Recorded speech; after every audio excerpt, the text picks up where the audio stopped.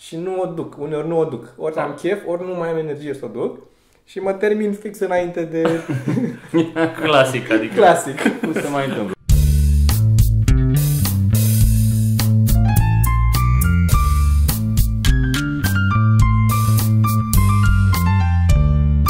Aici trebuia să fie totul amenajat ca și cum e o casă călduroasă plină de da, șosete de alea, știi? Și după aia când întorci camera să fie aici așa stier și să nu fie... Aducem bradul aici în spate, trece și un copil. Da, bă, ce brad de figuri ai? Dar nu e de figuri, e brad scump doar. Nu, l-ai luat fără figuri. Nu, m-am dus acolo foarte sincer, m-am dus și am zis, vreau câți bani, uite, ăștia sunt toți banii pe care am, ce brad dați de ei.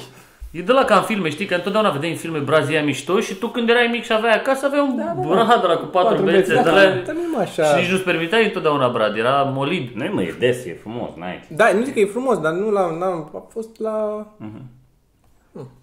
Sunt Petru și Petru acolo, da. Și cu asta, cu să susține natura, nu a ajuns. Erau și în ghiveci. Să-l plantezi după aia? Asta e, că trebuie să-l plantezi după aia. Și mai sap, mai... Eu am plantat 2 deja.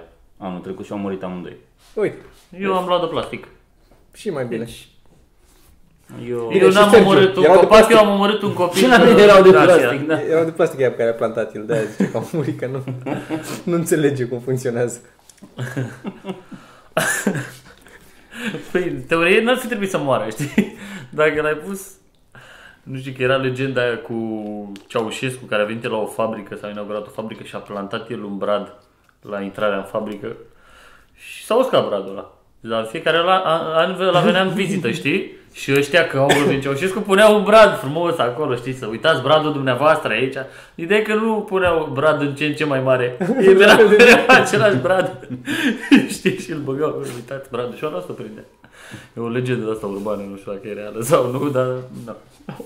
Îi povesteam astăzi, vorbeam cu Joe și povesteam când ne-am întâlnit noi prima dată și la spectacol, n-a fost un spectacol, a fost când am avut gig-ul ăla la Mamaia. Doamne, cât de tare a fost aia. Și acord așa ce aveam noi de făcut, dar era ce mai erau niște oameni care trebuia să cheltuie niște bani de la un sponsor. Fix asta era. Deci nu. Niciunul dintre noi n-avea ce căuta acolo. Nu. Niciunul. Noi venisem eu cu Radu, venisem să facem stand-up. Dar știu parcă... Da. Tu n-ai fost, nu? El n-a fost atunci. Și eu cu Radu eram să facem stand-up și tu erai să faci... Magie pe plajă, da. Și era, spectacolul nostru era la 4 după amiaza pe plajă. Păi era o scenă pe plajă. Da, parcă ai văzut ceva filmat acolo. Cred că am filmat și niște poze ceva. Cert e că am stat 3 zile acolo cât au fost spectacolele. În același apartament, că aveau un apartament pe care îl dădeau la artiști, da. Așa ne-am cunoscut acolo. Și la 4 aveam 10 minute, un sfert de oră de stand-up fiecare și practic Radu își punea tricoul pe el, aia era tot, când stătea la plajă acolo. Da. Își punea tricoul și urca pe scenă și era nimeni pe plajă, nimeni, era s-auzea, nu, erau 6-7 oameni care auzeau, deci erau pe scenă era acolo, da? Erau fața la mare și la un moment dat el s-auzea, bună seara și... Și la mine s-a oprit la un moment dat, scena era cam așternată, era cam cât masa asta. Nu era înalt așa, era o chestie mică, eu țin minte de mică era. Păi bine, tu la cât ești în... Pentru tine părea... Aveam o scăriță să urc pe ea, nu era... Ai vist așa, și s-a oprit în fața mea, eram sus pe scena asta, sus. Mă uitam în jos și s-a oprit o băbuță cu nepoțica ei. S-a oprit în față, eu eram în mijloc cu materiale și s-a oprit și se uitau așa la mine. Și trebuie să vorbesc cu ele, că n-aveam cu cine. Dar nu eram la modul la care, hei, ce faceți, ceva adus în Mamaia. Nu, eram în materiale, nu, dar le spuneam lor despre... El era publicul. Da, vorbeuțele mele ce aveam. Și a fost... Da. A fost fun. Ții minte, la nu mi-a dat toți banii până la... Că aveam, erau... Mai știu dacă... Dar la tine a mers mai ok cât de cât, că tu te duceai la oameni la șezlonguri și le făceai pe da, loc, și totuși aveam contact cu ei și magia, dacă nimic nu merge, trucul funcționează, știi? Da. Asta e diferența între comedie și magie, că eu vreau să zic că mi se pare mega greu ce faceți voi, că la mine, planul meu când fac un show nu e, trebuie să fie funny. La mine se întâmplă să iasă pe locuri funny, dar pe mine mă interesează experiența magică mai mult decât să fie funny, știi? Dar la voi trebuie musai să fie funny. E doar aia. Și n-aveți planul de rezervă. Bă, n-a fost funny, bă, ai și trucul și am scăpat, știi? Sergiu mai are că să dezbracă și arată mușchii dacă nu iese. Și atunci devine funny. Da. Ăla e backup, e saver-ul meu în cazul în care nu merge nimic. Da, am avut spectacole seară în Brașov și alaltă seară în Târgoviște. Din Brașov a fost ok, în Târgoviște erau oameni care erau cel puțin o masă cu niște oameni acolo, care nu că nu înțelegeau, dar vroiau să înțeleagă atunci. Deci noi ziceam o glumă, ei nu înțelegeau, dar începeau să comenteze, cereau explicații. La glumă, să îi fie explicată, asta dintr-o parte, și de cealaltă parte erau cei doi DJ care stăteau pe scenă cu noi în spatele nostru, care comentau la modul la care Sergiu zicea, are gluma aia cu, mă rog, zicea el o glumă, că cu pula mare, să nu mai știu ce ziceai tu acolo, și după aia că de fapt nu era pula mare, aia era toată gluma acolo și ăla din spate DJ-ul, dar tare bă pe scenă fiind, ai dat-o la întors! Bă, era... Este un fel cum era Capatos, mă, că și ea un DJ acolo care are glume. Da, au impresia că sunt și ei pe scenă, nu știu, a fost... Da. Ăsta deja se nervase deja. Da, băi, dar m-am și luat de ei la un moment dat, nu de DJ. Dar publicul cum era Târgoviște? Eu în Târgoviște am făcut un show, două show-uri în Târgoviște. Păi ăsta e al doilea pe care fac eu vreodată în Târgoviște. Primul a fost bine. Ăsta a fost ciudat. Unde a fost? Unde faceți show-urile în Târgoviște? Și prima dată... Nu mai știu unde era, un pub. A fost drăguț, a fost ok. Locul ar fi ok, n-a fost prea plin, din păcate. Au fost și câțiva oameni care veniseră să ne vadă și care au fost fan. Nici ăștia, nu știu dacă veniseră să ne vadă pe noi special sau veniseră așa. Cert e că trebuiau să atragă ei atenția și tot vorbeau, tot întrebau, tot.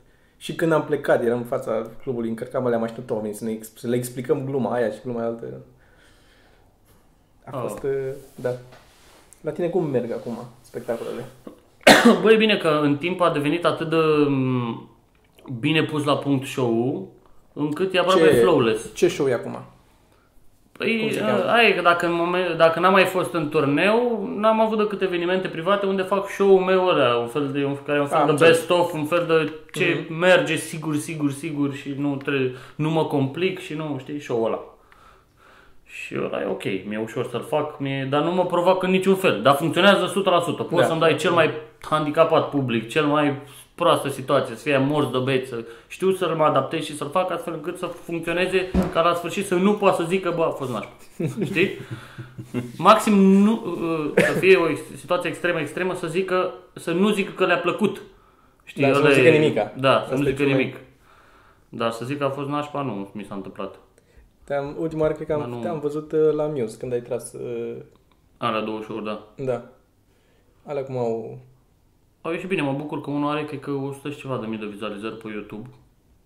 Ceea ce mi-ar plăcea, dar sunt 100% convins că marea parte din ei nu s-a uitat la tot. Ceea ce e o problemă, că până nu vezi cap-coadă, nu înțelegi de fapt ce am făcut eu acolo. Da.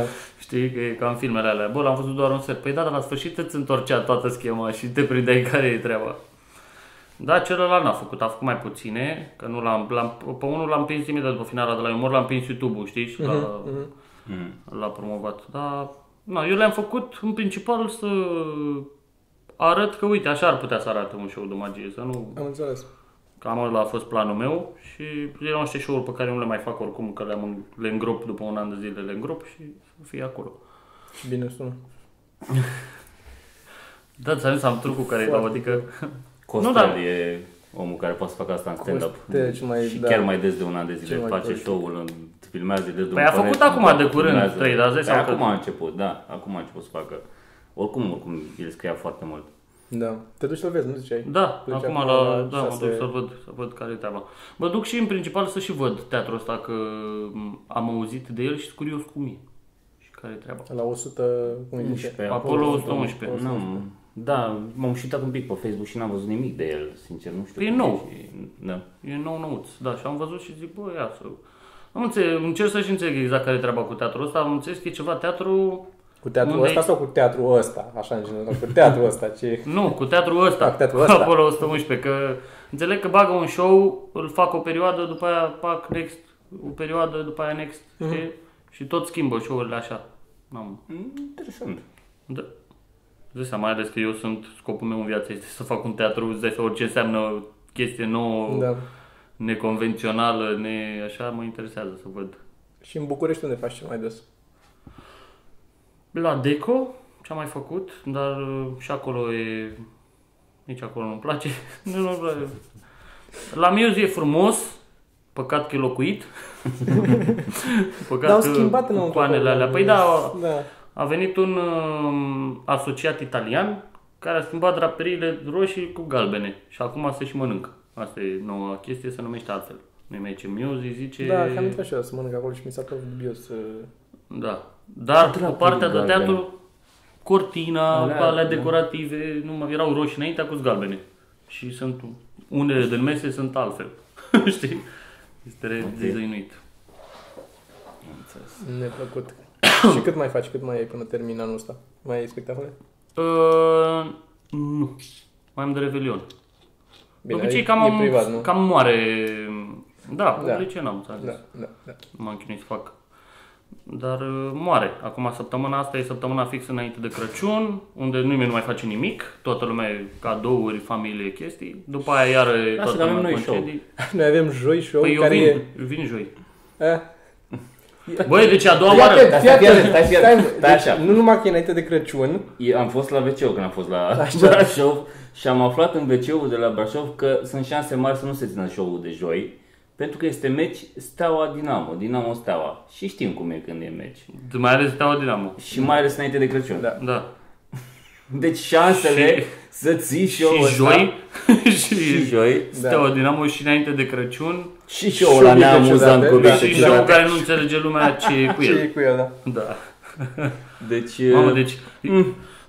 Eu m-am dus eu la deco frumos, zic, mamă, mă duc eu la show, intru acolo la tuneric. Zic, bă, să ține... Pe întuneric. Au făcut salat de jos? Știi că era o vorbă la un moment dat? Da. După aia mi-am dat seama că zic, bă, azi mă, că tot era pe net, să verific. Nu, a mers așa, uneori a mers foarte bine, uneori nu s-a ținut.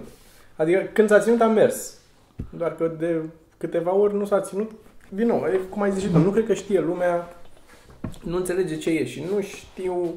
N-avem un plan. Ar trebui să faceți niște preview-uri mai multe, adică poate să mai faceți niște obiecte pe care să le promovați, să vă ajute la... Da. Eu de mult am realizat chestia asta și eu eram... Înainte ziceam, bă, materialul bun îl țin pentru oamenii care vin și plătesc bilet și pe unde mă duceam pe la televizor băgam doar filerele și numai alea și nu înțelegeam de ce nu funcționează. Știam că e teoria care spune că, bă, ce ai mai bun trebuie să dai gratis. Da. Știi? Da. Că după aia oamenii vin și înțeleg ce faci tu și după aia încep să aprecieze și chestiile așa. Și eu nu, frate. Nu există. Și am început să greu. Fac și așa e greu, nu-ți vine să dai, e adevărat, nu-ți vine să dai ale mai bune, să le pui la oameni. Nu, ce mi se pare mie că oricum show-ul ăsta a fost început oarecum de curând, mi se pare că nu e gata, aia e problema și nu prea îmi convine să-l dau înainte să fie gata. Sau mă rog, aproape gata, că niciodată nu o să fie gata. E și asta, că spectacolul nostru e destul de drept. Acum avem obiectele și le prezentăm cap-coadă 30 de obiecte. Are nevoie să aibă un pic de dinamică în el și încă n-are cum trebuie. Băgați dansatoare, să fie un cor în spate, un backing vocal. Nu știu ideea. Și așa n-avem buget. Mai dai pe dansatoare sau câști tu. Găsești tu. Facem rost, a? Găsim. Dacă sunt dansatoare nu o să fie tratate ca niște obiecte. Ciudate. Chiar să aveți un obiect ciudat, un om. Să duceți, uitați, omul, el este omul care locuiește în locuri. Locuiește în locuri. Păi Dan e foarte ciudat. Dan care mai scrie la comicuri și care... putea să-l luăm și să-l prezentăm. Să-l prezentăm, e un tip din ăsta, făcut Politehnica el. Și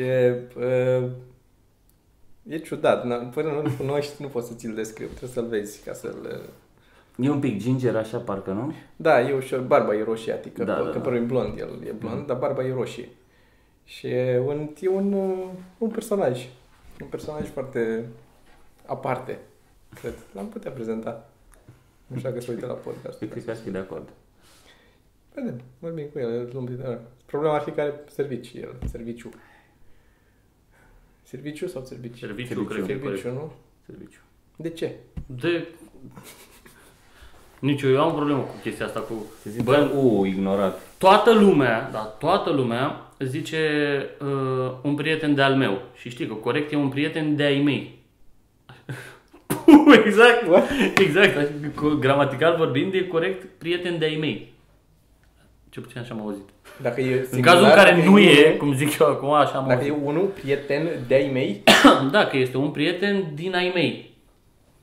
Știi? Nu e un prieten de-al meu. are sens oarecum. Știi? Da. Și că așa e corect. Dar când toată lumea spune că e prieten de-al meu, hai să fie corect așa. Știi? Deci ar fi corect un prieten al meu, dacă ai zice. Aia ar fi corect. Da, un prieten al meu. Da. Am înțeles. Eu tot așa mă gândeam, m-am uitat la podcastul vostru și la un moment dat am auzit la unul de voi, nu contează cine, că n-ai făcut nimic. Da, știu. E negația asta după ce- care ce- nu e ce nicio altă negație, limbă. da. Cum e? N-ai făcut nimic? Da, ai făcut ceva. Ai făcut nimic Da, sau n-ai făcut sau ceva. n-ai făcut ceva. Știu. N-ai făcut nimic, e total incorect. Da, nu, așa este, că limba cum e vorbită, aia se împământenește și Aia e, devine da. limba... Dar noi chiar discutam asta cu scuzele. Da, Că zice lumea, când face ceva cuiva, cum zice scuze. da, sau un cer scuze, care Sau- nu spui practic că îți pare rău.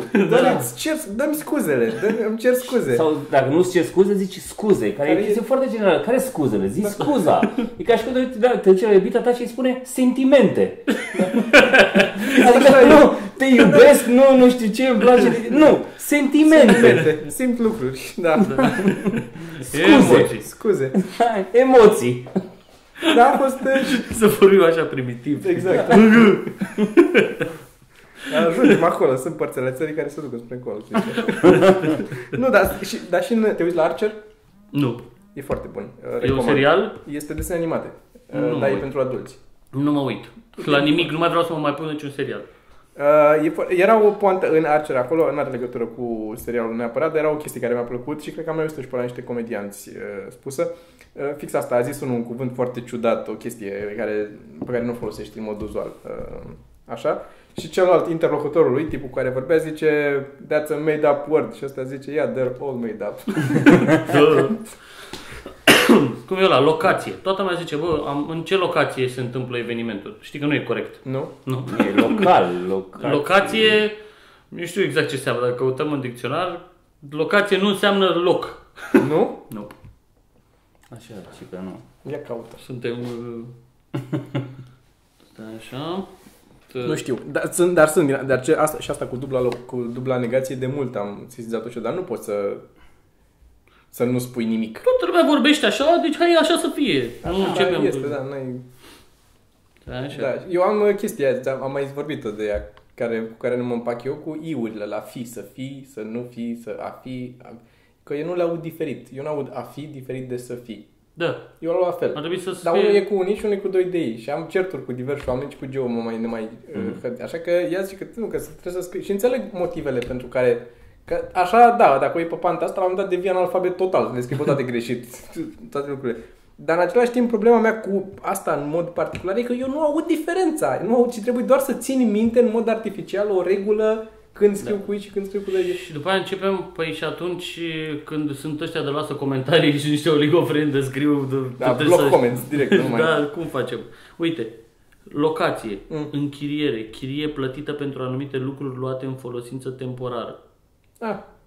Deci nicio legătură. Se plătește drept sancțiune în caz de depășire a termenului de încărcare. Poate al 10-lea sens e... Stai. Al doilea sens. Contract de locațiune. Al treilea sens. Un loc anume, precis determinat. Uite, mă. Gata, mă, l-am adăugat acum! Se-i proaspăt, ia Uite că se tastează, că se scrie la definiție. Da, ce-au spus? Dar și eu știu că mă corectau oameni. Da. Că nu ar fi corect locație, în ce locație. Dacă toată lumea zice așa, Da, e corect. exact, de asta a intrat în vorbă și asta. Păi dacă te uiți în documente, dacă te uiți în astea, mai sunt de astea scrieri mai vechi și le vezi și n-are nicio legătură, se scria cu totul altfel și toate alea mi se par greșite. E apostrof, un diriniu, să până acum 15 ani scriam cu îdinii peste tot și când s-a Da, exact. Chiar noi am prins schimbarea. Eu am prins, da. Gen copii care sunt acum, e așa, e. Da. Și Ce nu. bătrân suntem, băi, și nebun. Și mai sunt câțiva bătrâni care insistă cu din ei, care nu au vrut să schimbe. Și înțeleg de ce. Înțeleg că e total artificială. De ce să scrii cu din. Dar care a fost motivația? Bă, schimbăm pentru că...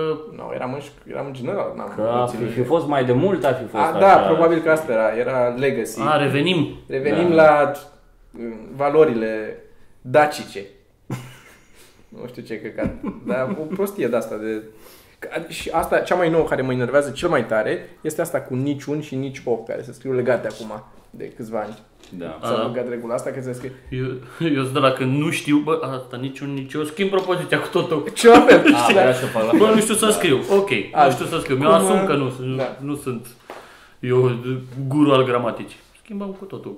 Da, dar nu înțeleg asta cu nici un și nici o. Că nici sau o și un sunt cuvinte separate. De ce să în anumite cazuri le lipim așa? Niciun sunt...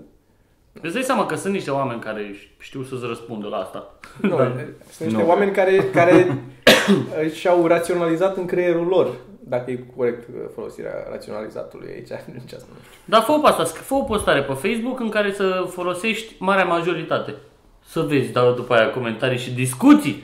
Dar există o justificare pentru marea majoritate. Mie îmi ziceam profesor la școală. Și Pruteanu e filmuleț pe net cu Pruteanu care explică că poate fi o majoritate de 50%, 51% sau de 90%. Marea majoritate sugerez că e mai mare. Nu? Dar cât de mai mare? De la cât încolo e marea majoritate? De la după 75%? Sau? Așa mai absurd este timpul mai mult ca perfect la verbe. Care nu poți să zici nici prea perfect sau foarte perfect, dar poți să zici mai mult ca perfect. Știu că nu se referă la perfect. Să văd înalt preasfințitul. Da. Așa îmi sună mie. Prefericitul. Prefericirea sa. Avea ăsta, cum îl cheamă? Stephen Fry. Ce avea?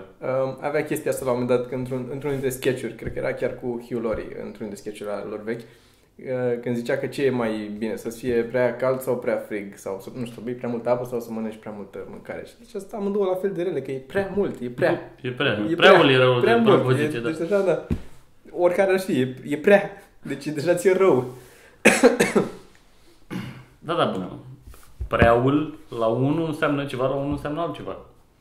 Păi nu, asta e că înseamnă același lucru. E deja în extremă în care dacă ți-e prea cald înseamnă, nu știu. E mai mult decât era ok să fie. Da, ai murit de cald deja. Mori de cald la prea cald. Că e prea cald. E prea cald. Ne. Adică nu e folosit așa, bă, e prea cald. E înalt prea caldul. Prea înaltul caldul. Da. Și acum trebuie să luăm cu subiectul ăla nou. Știi, scot o foaie. Bun, următorul subiect pe listă. Am zis, da, să facem... Da, bă, am fost la tine la show, am fost asta la show. La ce show? n-am fost la show. Ai fost joi, când am fost cu Teo și cu... Mi-a mega plăcut. Deci mi-a super mega plăcut. Îți mulțumesc. Deci mi-e place de amândoi. Nu te uita, cred că mi-e place și de tine, dar la asta am fost acum. Da. Așa. Da, și a fost foarte, foarte bun. Iar textul ăla din șir, tu, chestia aia, nu știu, dar suna ca și cum tu chiar spui ceva care... Păi asta încerc să fac. Care avea... Deci nu mai știu ce era. Știi, dar este... Wow, bucata aia... Dar ți se mereu la fel? Nu. A fost o seară bună sau... Nu mi iese la fel în sensul că uneori mai improvizez ce zic acolo. Nu iese la fel de bine, depinde de public și uneori, pentru că ce depinde de public nu e neapărat că să amuză sau nu la ea. Diferă timpul cât trebuie să o țin ca să înceapă ei să râdă a doua oară. Da, de fapt. exact. Că râd un pic la început când să prind ce fac, după aia e o liniște în care eu trebuie să bag forjă și după aia vine râsul de nu se mai oprește. Nu se mai oprește la sfârșit. Îți dau seama că e lungă. La unii e mai departe râsul asta și nu o duc. Uneori nu o duc. Ori am chef, ori nu mai am energie să o duc. Și mă termin fix înainte de... Clasic, adică. Clasic. Nu se mai întâmplă. Nu se mai întâmplă nimica și moare. Da. Și e acolo. Cred că ăia sunt publicul ăla care așteaptă poza. Exact, da. Știi, da. iar tu n-ai poza. N-am poza, nu. Știi? Nu râd pentru că e funny, râd pentru că le arăți acuie. Acu trebuie să râdeți. O singură dată am salvat-o frumos când tot așa. Am dus-o până la capăt și a fost mormânt. Era efectiv priveghi în sală când am terminat de vorbit și am zis... Mă rog, eu l-am aplaudat când el a terminat de vorbit pe taximetrist. Când a zis ce am putut zis. Da, vă mi-aduc aminte. Da, cred că ai fost și tu atunci. Și cam asta. Da. E una din pe care trebuie să le scot la pensie deja. Că sunt... E veche? Nu e veche. Pentru mine a fost nouță. Nu este veche. Bine. Nu e așa veche. Are vreo 2 ani. Are 2 ani? Cum să aibă 2 ani? Cred că are 2 ani. Are 2 ani, mă. Hai, mă. Bă, foarte. Eu zic că și eu eram de părerea asta. Bă, trebuie să mai scot la pensie din ele. Dar nu. eu momentan rup cu niște chestii pe care le fac de foarte mult timp și sunt mega hituri. Da, și noi la fel. Deși noi acum, dacă dăm glume vechi, că eu am venit într-o seară la un 99, nu mai știam ce să mai fac, vreau să mai fac mai o chestie, la un dat citesc spam pe care l-am primit și am și răspuns la el și citesc și asta. Și în altă seară la tot așa, de că nu știam ce să mai fac, ceva mai fresh, să mă mai așa, și mi-am luat un carnețel de acum 10 ani, care aveam primele glume notate și m-am dus cu el. Și am dat vreo 3-4 și au mers de acolo, nici pe departe nu mergeam așa atunci când le-am zis. Pentru că ți-ai dezvoltat și delivery-ul ca lumea. Asta spun. Deci, o să iei un rahat și să faci din el... Eu vreau să le scol la pensie, nu că nu mai merg ele sau așa. Unul, m-am plictisit eu de spus de ele și doi, ca să mă forțez să scriu altele. Că dacă mă culc pe astea care merg, eu mai duc 10 ani cu... Exact. Și ce e rău? Le treci în show standard ăla pe care vrei undeva să meargă și atât? Aș vrea și să fac un show cu un nume și să trag un special. O să facem în primăvară, cred. Că plănuiam. Vreau să trag și eu că n-am niciun special tras în clar. Să-ți bune și pentru posteritate. Să rămână acolo, frate, că ai contribuit la cultura asta, divertismentului. Să rămână ceva, că tu treci neobservat dacă nu faci să se vadă ce a fost. E foarte dificil. Pentru mine acum a început să crească un pic după rosturi, s-a văzut clar. După rosturi s-a văzut. A fost și blană. Da, a mers bine, dar s-a văzut, adică am fost la Deco, mi-a făcut ăsta lobby o grămadă până să intru în Deco, să fac spectacole acolo, doar pentru că nu știa, Doru nu știa de mine. Și am ajuns acolo eram în spate acolo cu Sergiu și m-a întrebat și tu de când faci stand-up? De când te-ai apucat? De un an, de când faci? Zic, am început de 11 ani. De când a început? Cu o săptămână înaintea mea. Cu o săptămână, dar cu Sergiu odată și cu toată lumea. Da. Deci asta a fost o mare problemă și atunci de-aia am strâns mult material în ăștia pe care nu știe nimeni și care pare acum, wow, ce super material. Nu mai vreau să mai... Da, alții contează promovarea, contează. Din păcate, da. Asta e ce mai important, și că să fii bun este doar o garanție că în momentul în care ajungi acolo, rămâi acolo. Știi? Dar ca să ajungi acolo nu trebuie să fii bun, trebuie să te vinzi bine. Clar. Dar am mai văzut oameni care au ajuns acolo și până n-au știut ce să facă, cum să managerieze și n-au confirmat și s-a dus valul. Adică erau buni? să confirmi. Păi nu, asta e. Asta zic că da. Să fii bun e doar o garanție că în momentul când ajungi acolo, rămâi acolo.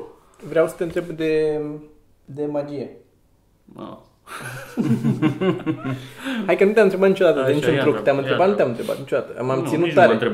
Păi nu te întreb, tocmai de-aia te întreb, dar m-am ținut tare să te întreb. Zi-mi dacă ți le faci tu sau le înveți, sau care e procentul de lucruri pe care le inventezi tu și pe care știi niște tehnici și le faci ca momentul în sine, toate sunt create de mine.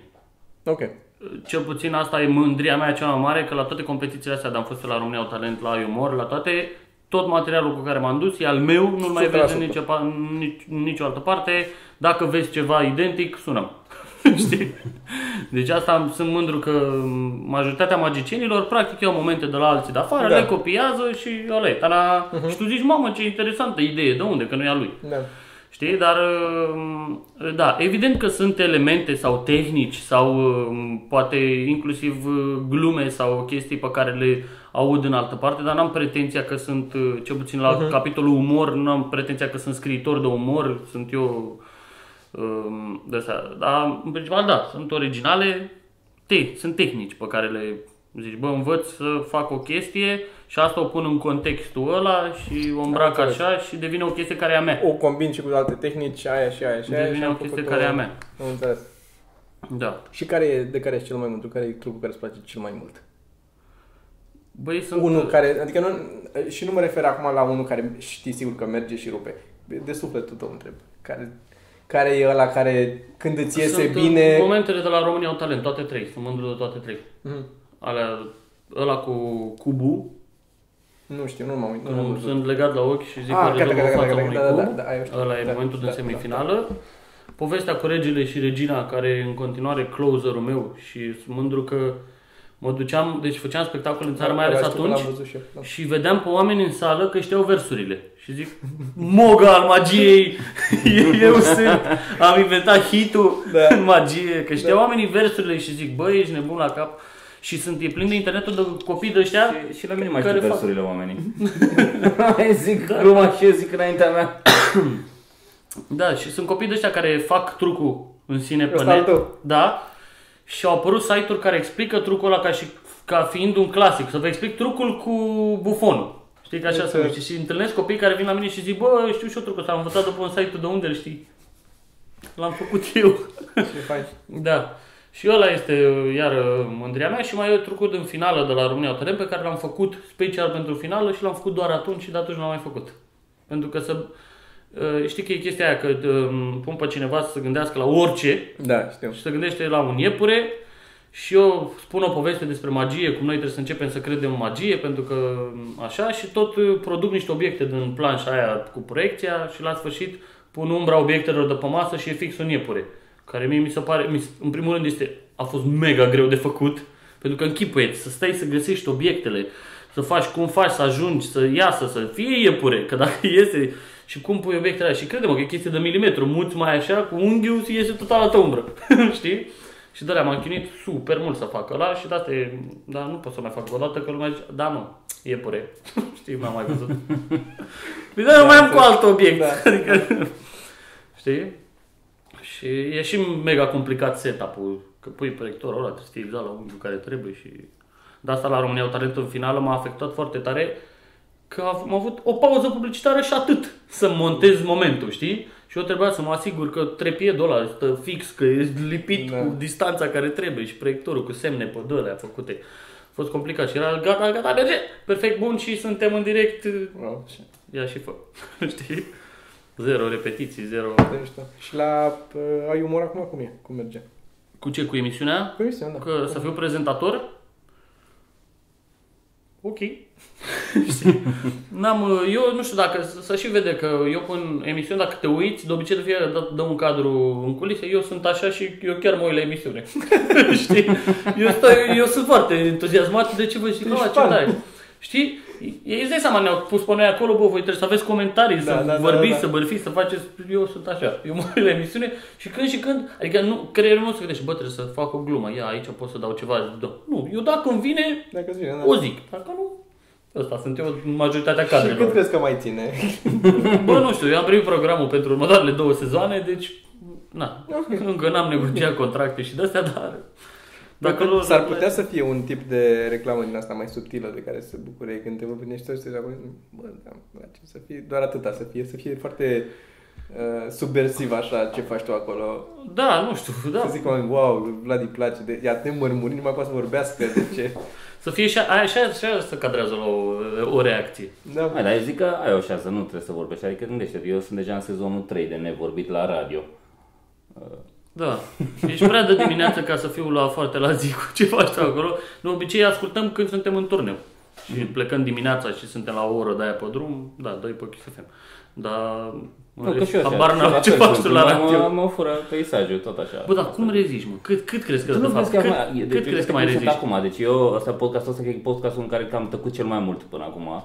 Sunt absolut rupt, sunt terminat. Nu mai pot. Am avut show la Brașov și de-aia și de dimineață m-am trezit de dimineață. Așa. Și nu mai, eu mai puțin și adorm aici. Nu că n-ar fi interesant ce zici tu.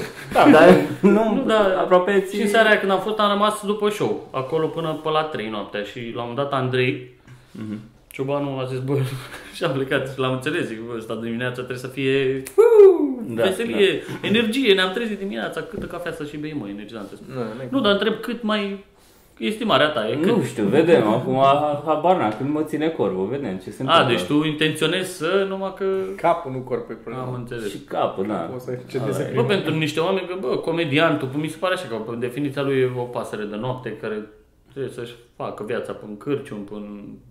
Așa mi imaginez eu și că e comediantul și tu să ai o meserie de asta, trebuie să treci dimineața și seara la cât te culci? Depinde, îți dai seama că nu mă culc la 9.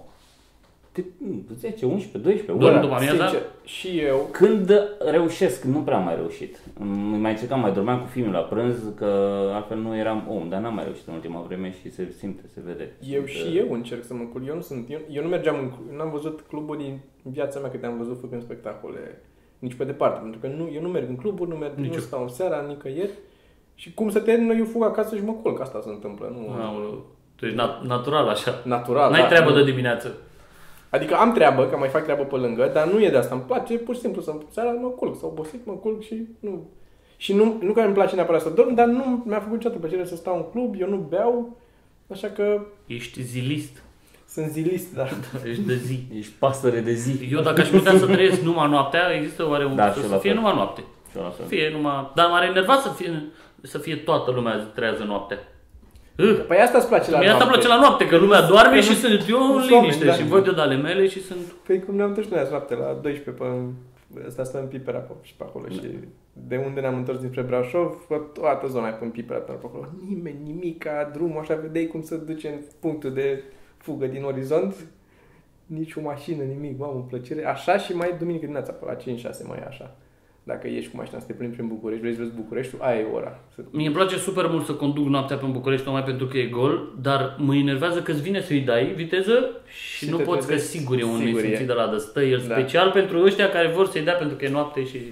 Îți zic, duminică pe la 4-5, dacă te duci, e foarte greu să o faci, dar după ce ai ieșit și te plimbi, mai ales dacă nu acum, când e iarnă și e beznă, dar când începe să lumineze până primăvară așa, e foarte fain. Că nu e nimeni la ora aia, că toată lumea e ruptă de beată, sunt toți acasă, vomită sau dorm. Și ăla e momentul. Polițiști nu mai sunt, că nu sunt și la fel, beți acasă, vomită. Și-au luat bănuții pe sâmbătă seara. Aha. E foarte deci, fain. practic, de sâmbătă spre duminică. Da. Mai sunt și aia, să duc să facă coadă la shawarma, la dristor. Da, ea nu sunt cu mașina, nu e nimeni cu mașina pe străzi. Eu zic de mașini, că dacă ești cu mașina să te plimbi, așa când mi-am luat mașina acum câțiva ani, când am luat-o, asta am făcut primele weekend-uri, am ieșit de câteva ori, că nici nu prea știam Bucureștiul, erau zone dristor, Titan, pe care habar n-aveam. Eu stând în partea asta, în Mihalache. Și mă plimbam ca prostul singur, mă seam cu mașina și mă duceam și mă învârteam pe acolo. Ziceam, făceam una la stânga, una la dreapta, una la stânga, una la dreapta. L-am dat Pitești. Pitești, da. Ce, unde sunt? Ce cartier e asta? Florești. Cluj-Napoca. Alexandria. Da, Zine, hai să ne apropiem de sfârșit și atunci voi cum cronometrați? Vă uitați pe ăsta, nu? Ne uităm pe ăla, da. Scrie acolo ceva. 16... Nu e 16. E 16? E 36-43. Da. Am stat de vorbă? Da. Păi la voi nu era să fie ceva mărunt? Da, dar cu invitație ne mai lungim. Ceva nemărunt. Da. Așa? Zine pe unde mai, dacă mai ai zis că nu mai e spectacol acum. Băi, nu, ți-am zis că m-am abținut, că am vrut, îți dai seama, sufletul meu încerea, dar vreau să fac o chestie mai interesantă și pe care oficial o să o pornim din februarie cândva, dar probabil anunțăm astea cu afișul, cu promo-uri, cu nu știu ce, să arătăm, să spunem despre ce e vorba în ianuarie, februarie, ok. Nu știu exact. Da, dar va fi ceva fix, că mă pun în cap sau ceva se va întâmpla în februarie. Că eu am promis că în toamnă și în toamnă nimic și în februarie. Am înțeles. Păi o să anunțăm, ne dai și ne spui și nouă când anunțăm și noi la noi și oricum vladgrigorescu.com .com.ro nu mai știu, cred că sunt amândouă. Amândouă? Mai știu dacă la .com mai te trimite pe ăsta.ro, că practic asta era. Da. Da, acolo anunț pe Facebook, că mă laud când am show-uri, plăcerea mea cea mai mare. Că asta mă gândeam să fac un vlog în care să le explic oamenilor că tot ce fac eu, cum la televiziune tot ce se întâmplă are ca scop principal să se uite lumea, să facă audiență, la mine tot ce fac eu, că e vlog, că mă duc la televizor, că fac o reclamă, că orice are ca scop final absolut show live.